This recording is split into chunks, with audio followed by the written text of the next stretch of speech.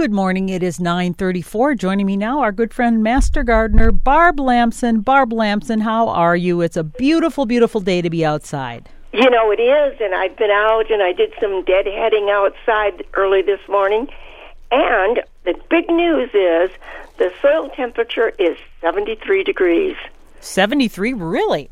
Yes, it is. So after I get off the phone, I am going up to my garden. I am now planting my tomatoes and peppers and cucumbers. So they all love warm soil. They get off to a much better start if they're consistently in that warm soil. And, you know, if you do that right, you'll have healthier plants and they're more able to resist disease. And even if they are attacked by insects, if they're a healthy plant, they'll be able to overcome that. So it's worth waiting, but I'm very, very excited about doing that today. Well, now, I did put mine in over the Memorial Day, it was pretty warm then, too. And I've also put in my cannas because the cannas, they like the heat as well. So they are actually, within a couple days, boom, I had them started in pots and they were just barely peeking out of the soil. But once I put them in the ground last weekend, I mean, they're already popping because, like you said, they like that warm soil. And so I would say it's pretty safe that we're not going to have another freeze again, that, you know, pretty much anything you can stick out now. But make sure you harden them off. I think it's so easy to go into the greenhouse and they look so great, and yeah. Or not even the greenhouse, a big box store, and you see them and then you say, I'll just throw it in the ground. And then you're disappointed when it doesn't look so good. Well, because it can't take that shock. So I know I've been gradually hardening off Grant's lilies because they've been in the inside under lights, you know, where it's nice and warm. And so I've put them out kind of in the shady entry area, and I'm moving them out a little bit so they get a little more sun. Otherwise, they'll get the sun scald and they'll just look terrible, and the wind will get them. So yeah, just keep that in mind. This has been a problem for people too, who have looked for tomatoes or they've looked for cucumbers or pumpkins or anything that are started, and the stores that handle them were sold out. So they waited for another shipment. And then when you get them, you think, well, gee, it's getting late. I don't have time to harden them off. But actually you do. You know, cucumbers only take 62 days to maturity. So, and they're started in their little pots. So it isn't really that we have to rush. But I do know that people are busy, and that you buy your plants maybe on the weekend, and you haven't got time to do it later on in the week. You have to get it in then. So one thing you can do, of course, is you should prep your soil. You should have it worked up and put in some mulch. And if you can put down some black plastic, the soil will heat up. It will warm up more there. So that's one way to take care of that too. And then, of course, if you have a soil test, it'll let you know if you need, if you're short on organics in your soil. It's a good idea to find that out, because if you can put in some organic mulch into your soil, it will hold on to your fertilizer better. It won't be washing through, and it will distribute it better. The plant will be better able to use it. So those are good things. You know, another thing about tomatoes now, I always like to put on the cages when I plant the tomatoes. It's just too easy for the tomato to start growing, and then you're going to fit this hoop over it, and it's easy to damage the plant. So I do that all at the same day. Well, Barb, do you know what I did with mine? Because I got mine from Harvey, and they're very long and leggy looking. And the thing about tomatoes is that you can plant them very deep. So I just pinched off on that long, because it's very tall, some of the stems, and then so there was the top three. They had little branches. And then I dug it probably, at least 12 inches down, because it was very tall. And then I put the cage around it. And then what I did is I took an old rug and I put clothespins around that rug around the tomato to protect it a little bit from the wind and the sun scald. So I just gave it for just a few days, just a little chance to kind of acclimate a little bit out there, and I took it off, and it's looking very, very nice. Well, last year when we got our tomato berries from Harvey, they were so tall that there wasn't any way that I could dig a hole deep enough to sink it down in. So I laid it down on its side. I took off the branches that were lower down. I marked where the root was going to be. I laid it down on its side in a trench, and then I gently brought it up. And that those tomato berries, they had hundreds of tomatoes on them. Oh, yes, they did amazing last year. Yeah, the thing about the tomato, it's the only plant that does this. When you bury the stem along the edges, it develops new roots. Now you've got not only the roots at the base, but all along the side. You've got these new roots coming in, and then that's what gives it this extra vigor. The only thing was, with something like that, you can't plant anything else on top of where you had that trench, or you will sever those roots. Right. So but the tomatoes actually need quite a wide berth in terms of growing anyway. I mean, yes. Really, they get so big, and they do talk about pruning tomatoes. So at some point, you can prune them. So instead of so many branches, you'll prune them off, and then more energy will go to producing maybe bigger fruits. And there's only so many tomatoes I can use. So for me, that's It's a great thing to do. The other thing is you can just handpick some of the blossoms. If you're not going to use hundreds of tomatoes, just go in and handpick those off. Yeah. And then leave some choice ones on.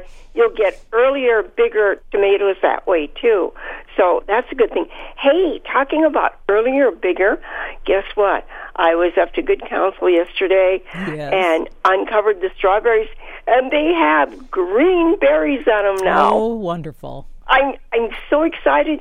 These strawberries were given to me by a farmer friend who the family had this variety for years and years and years and years. It came from the grandmother.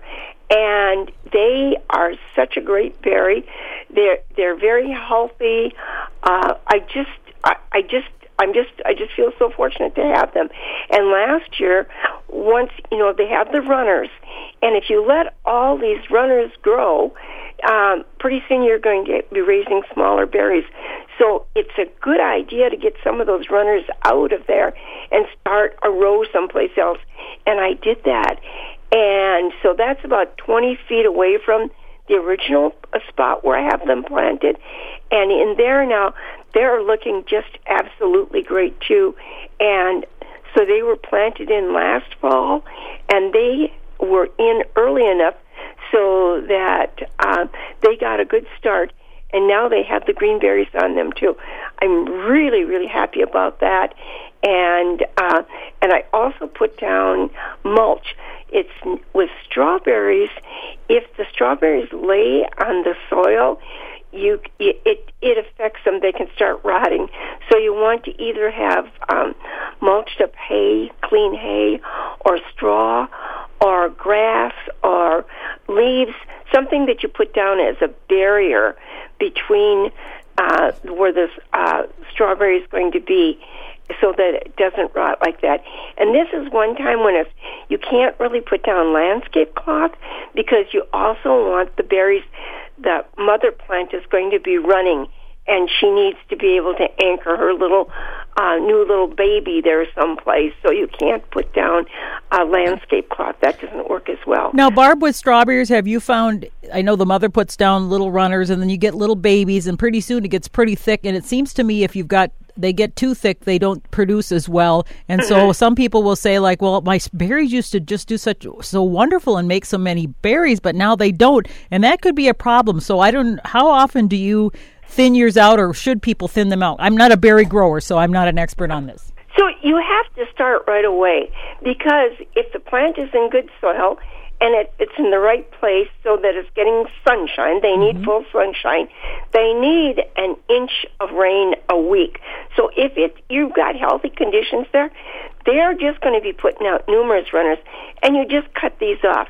Now, when I was up there about 2 weeks ago, the mother plants were making new runners going all around, and the nuns were up at Good Counsel, and they were gardening too. So I asked them if they wanted some some baby strawberry plants, and they said, well, yes, we will, and we'll plant them by our house, so we're sure to get berries. Even though you can watch them a little easier that way. And so they took some.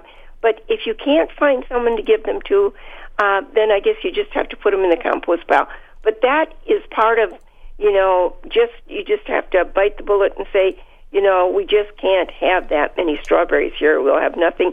And if you let your row get really wide, you're unable to get in and pick them too without stepping on things. So do that. And hand weed, even though we have these covers on them, these net covers on all the strawberries, we take them off, and then quack will get under there. And if you're not watching, if you're not vigilant, boy, quack can, it runs under the soil. It's just, and then it sprouts up, and then when you start digging that root up, it's going horizontally, and it's started a bunch of new roots so they can put a bunch of plants down. And there's nothing worse than trying to dig quack out of a strawberry bed. That can be really a problem. So stay on that, watch for it, and get those out. And it won't be long. I would say in 10 days, if it's warm like this, 7 to 10 days, I should have red strawberries. Well, that's awesome. I know I've been watching my raspberries, and they're looking pretty good.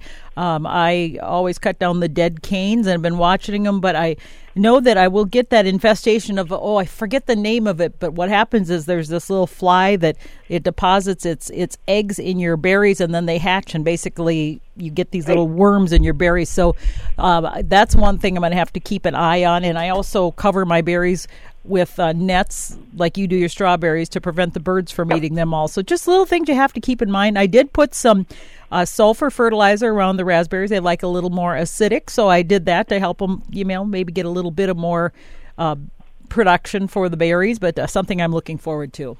The raspberries are looking great. They have really loved this wet weather that we've had, but I have to get down on my hands and knees and crawl around in there and pull out weeds because it's so easy for the birds to get in there and to eat and drop their pooping and their seeds, and then new weeds coming in. So you always have to watch that. I do mulch them, and I also side dress them with my good organic compost this spring, and they're looking really great. We have aluminum posts up in our raspberry bed, and those are permanent, and so then we have the white netting that when they start getting ready to develop fruit, we put the netting over it, and then the birds are very clever. They will sometimes fly under the netting, even though we have it creeping from the sides. So Mrs. J, who loves to bake pies, she buys them made up, and they're in aluminum pans. She saves those aluminum pans for me. Oh, funny. And then I put up a rope, and I make a hole in the pan, and I put a string on it, and I tie those up. So I have about 12 of those up at a time, and they clang in there, and they get very shiny, and then that keeps the birds out of there. So that's one thing that you can do to keep the birds out, even though you've got the netting on. So things, they love to eat things that are fresh and juicy and delicious. So just like us. Yeah, just like us. I had a question about radishes, and I have absolutely fallen in love with radishes. I don't know, as a kid, I always thought it was, trying to thin them. It was always a big job in the garden, and Mom loved radishes. But as an adult now, I really appreciate homegrown radishes. And very often you'll see that the radish leaf, it gets little spots on it. And this person was concerned about that. Yeah. Well, that's the radish flea beetle. And that does not damage the fruit that's in the ground, the vegetable itself. It's unsightly. It's mostly aesthetic. Does it bother other things too? Because I've noticed that too, and I never really thought about it because it never affected the fruit. So I just thought, okay. Yeah, right. But the only thing I would say is if once you pull your radish out and the tops, I wouldn't put them in my compost pile. Oh, sure. Because there's probably lots of little eggs on there, and it could lay in there. And if it's not if your compost pile isn't hot enough, they won't be destroyed, and then you could spread them. So things have a way of surviving on their own. So I would say that should go into the garbage, what you consider the garbage, which you take to 3rd Avenue or wherever you're taking it. So don't worry about it. And then the other thing about radishes is, I noticed this up at Good Counsel. People want to plant the whole package in a small row. Oh, yes. And they're so... I used to do that too, Barb, because I'm like, well, why would they give you a whole package of all these seeds if you weren't supposed to plant them all? Especially, right. And you think about carrots where it says, well, you can plant a 100-foot row. Well, some people do, but most people don't have room for 100 feet, but you don't want it to go to waste. So I know what you're talking about. Yep. That used to be my problem too. And then you sit and you try to thin them out, and you thin too many come at a time. They cling together. It's just but if you can just take so many seeds and only plant a few of them, even if you can save the package if you put it in a dry, cool place. I saved radish seeds from year to year, and I've never had a problem with germination. So just kind of think about that. You don't need to do that. It'll be much easier. You'll get much nicer radishes. And the other thing is, radishes take about 32 days from the time you plant them until you can start harvesting. They come ripe at the same time. They're ready to be picked. So you're picking that whole crop. So if you put in 8 feet of radishes, you're going to end up harvesting 8 feet at the same time. That's a lot to eat in one sitting. But here's the thing. You clip the tops off, and you wash them and put them in a container that's like a plastic container in your refrigerator. As long as they're dry, don't put them in there wet. They will last 2 to 3 weeks. Oh. And so that you can space them out. You can make lots of salads. You can even fry them. And really? Fried? Yeah, you can fry them. As a matter of fact, we have people up the garden that they don't eat them raw. They fry them, okay. And they're very good. They're a little peppery. You'd be anything where you wanted to. Or you could even fry them and put them on your hamburgers. They'd be great. Or you could fry them with eggs if you wanted to. If you want a little peppery taste in there, so try that. Just well, Barb, with all my radish seeds, what I do is sometimes when I'll pick one out, I'll add a few more seeds, so I just have a continuous crop that keeps coming. And at some point, though, when it gets warmer, they don't do as well because they don't form as well of the bulbs in the bottom. But it's something to extend your season as well. And plus, this season, have a friend of the family, Mary, who bought a raised garden bed like I have, and she was going to do a garden. And I said, well, gosh, I've got all these seeds that I only use part of the packets. So that's what I did. I just gave her what was left in mine, and she planted in hers. So that's another way to share. Yeah, that's true. That's a great way to do that. And a lot of times, if we have something extra, especially extra plants, we'll take them up to the barn, which is the nun's original dairy barn there, mm-hmm. and we'll put things there, and people will come and get them. So that's nice. We can put up free plants. Just anything like that. And for someone else, maybe they couldn't find it at the store, and now you'll get a chance to get that. So that really is a good way to use up things, too. Seeds are comparatively cheap for what you get. I mean, absolutely. Well, this year I wasn't sure if our friend Harvey was going to grow the Yum Yum peppers, and that's one of my favorites, absolute mm-hmm. favorites. And so I ended up ordering some plants from a company and just got them yesterday. They were horrible. All they were was little sticks. All the leaves had died on them. They're not going to make it. And so, I'm going to obviously write back to get my money. But see, that's one of the things about varieties. The reason to plant seeds. If you want a certain variety, you really need to start them yourself, because those special ones, they just don't carry in most places. But I'm ending up, thank goodness Harvey had done some, so I was just going to have extra, because I did get those mail order ones, and generally they don't do well. I've had some good luck, but you know, go to your local nurseries. Although now, Barb, I don't know if you've been there lately, because I was going to go out and start planting some of my annuals around my mailbox that I do, the Vista Supertunias, and they are pretty much all sold out. I'm not surprised. People are really gardening yes. this year. I think they're finding the benefit of, you know, planting something, watching it grow, taking pride in that. And, you know, every morning when I get up, I run outside to see what's doing the blooming. Now, most of these things are the perennials, and I tell you what, the iris have not disappointed me. Every morning there's something that's, you can see the color coming on the bud, and the next morning it's fully open. Oh my goodness. They may not last a long time, but they sure are beautiful. Just so beautiful. Did you do a count of how many things are blossoming in your yard? I noticed on the Master Gardener listserv somebody was commenting on how many things are blossoming. I don't know if you remember a few years back, somebody on Facebook had they had these free plants in the yard. They just wanted somebody to come and dig up. And I thought, oh, free plants. Okay. Well, they had a beautiful tree peony. And I saw that and I said, well, I'll take this one. So I dug it up, and they have kind of a deeper taproot, so it was hard to dig. And this is the third year I've had it, and this is the first year. It has so many blooms on it. It is so beautiful. You know, if you buy those in the store, they're like $50. So, I mean, the fact that I had to wait a few years to get some flowers, it was all worth it. Yeah, that's the truth. That's so true of many plants.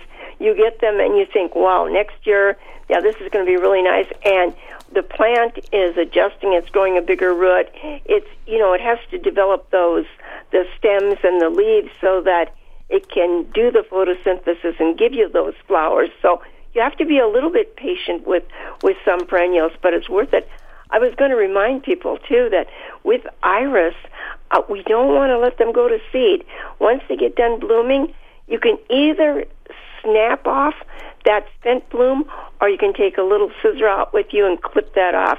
Just get rid of that so that it doesn't develop that big seed pod, because that really does cost the plant a lot of energy and nutrition that it won't have for next year's blooms. So every day, check those out. It's not a lot of work. And the same is true for our spring bulbs.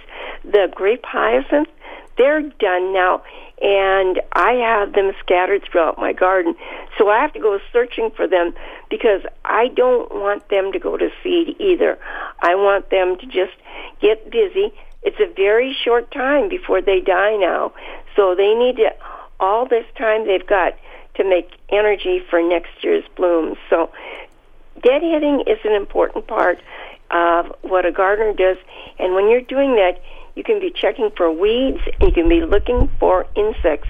I hope it's going to be a long time before we start getting Japanese beetles, but when they come, they come in force. Yeah, they're going to be here, Barb. I mean, there's just no way around it. We're going to be fighting them, because I mean, it's just been something. The one thing that I noticed Shane, our extension agent, posted on our Master Gardeners Facebook, something about, you know, the lawn services saying they're going to do all these services. One thing that he says, you know, gets him and angers me too, is they say, oh, well, we'll treat for grubs, and you don't treat for the grubs in the spring. That's not the way to do it. So, you know, make sure you educate yourself about, are you really needing this service? And that's one thing that's still out there. They'll say you need this, this, and this. And it was interesting to see where I had neighbors who did lawn service, and their lawns greened up and looked beautiful. I used the slow release Milorganite, which is an organic and is more slow release. And while mine didn't green up immediately, it's beautiful now. It's just, like you said, more slow release. So, you know, you don't have to. I guess it's instant gratification that some people want, though. Right. You know, just misinformation, just not understanding the importance of what's going on underground with the microorganisms and what they need. And every time you put poisons on, things like that, you're damaging that whole system. You're destroying a whole system. Yesterday, I felt very privileged. You know, our good friend Barb Maher has a dog, and Tunic. And I had told her before when Tunic came to visit, if she ever needs someone to babysit, I would be glad to have Tunic. So I got to babysit Tunic for 4 hours yesterday. And she came in and she rolls. She lays on the grass and she just rolls in it. She rolls around and rolls around. And, you know, she knows that that's healthy. There's no chemicals on that. And she just so much enjoyed that. And then it was really interesting. I had started some violet cadensis, which is that white Canadian violet, up by the house, and I had watered that in, and I was in the back of the yard, and I was doing some weeding and things, and I was trying to keep an eye on her, even though the yard is fenced, and I couldn't see her, and I came up, and there she had dug that up, and she was rolling in that. So it must have been nice and cool, and so I got her cleaned up again, and then she went back to playing in the yard. But what a fun thing to have a puppy there, and to see them interacting with the environment. And that's what I find with the robins. The robins are out and on the yard, and they're plucking out angleworms and grubs, I hope. Did you know that a robin eats what, if you measured it in length, would be 14 feet of angleworms a day? Wow, that's a lot of worms. Yuck. My neighbor just told me that, so I thought, wow, 14 feet, that's a lot of anything, but maybe they're feeding babies with them. Who knows? I've been working on my lakeshore pollinator garden, and so I've been removing turf. Let me tell you, Barb, that is one of the most difficult things that you can imagine, is just to remove a bunch of turf. But I'm so excited. In the first week in June, I'm supposed to get my 2 kits with pollinator plants. Already I've noticed so many pollinators out there because I've been planting for them, and especially to preserve the rusty patch bumblebee, because if we don't have the pollinators, we don't have crops. So I've been down at the lakeshore. The soil looks actually very, very good. It's not too wet. It's not too dry. So far, things have been going good. And so I'm going to be talking about that and some things we can do with pollinators coming up in our upcoming shows as well. You know, Karen, so interesting with the pollinators. You know that saying, if you plant them, they will come. And they do. How do they find these places? I wondered the same thing, because it's the same with birds. When you put out a bird feeder or a hummingbird nectar feeder, and all of a sudden you said, how do they know it was here? Yeah, good question. Yeah. I have to say, David just was listening to what we were talking about, and he said, I think that's 14 inches of earthworms a day. I thought you should check that out, maybe. I gotta check that out. Yeah, I was gonna say 14 feet sounds like an awful lot. It sounds like, if I had that many worms in a row, 14 feet would that'd be bigger than the robin. Let's have you do a little work on that. How's that? I'm going to do it, and we will talk about that again. Yes, I'd be interested to know too. But at any rate, it's lovely to see them come in and to know that it's safe for them. I mean, that's our responsibility. We have to protect them. They can't do that themselves. So that's our responsibility to do that and make sure that everything is healthy and that things are working with the environment and are safe, and we pass on clean air and clean water for the future generations. Tell you what, we are out of time, and I bet you I know what you're going to be doing this weekend. Ha! Yep, I'll be up at the garden. I'll be planting. Me too. Well, you have a great weekend, Barb. I will let you go, and we will talk to you next week, okay? Okay. Thanks, Karen. Yep, bye-bye. It is 3 minutes past 10. You are listening to A Minnesota Morning.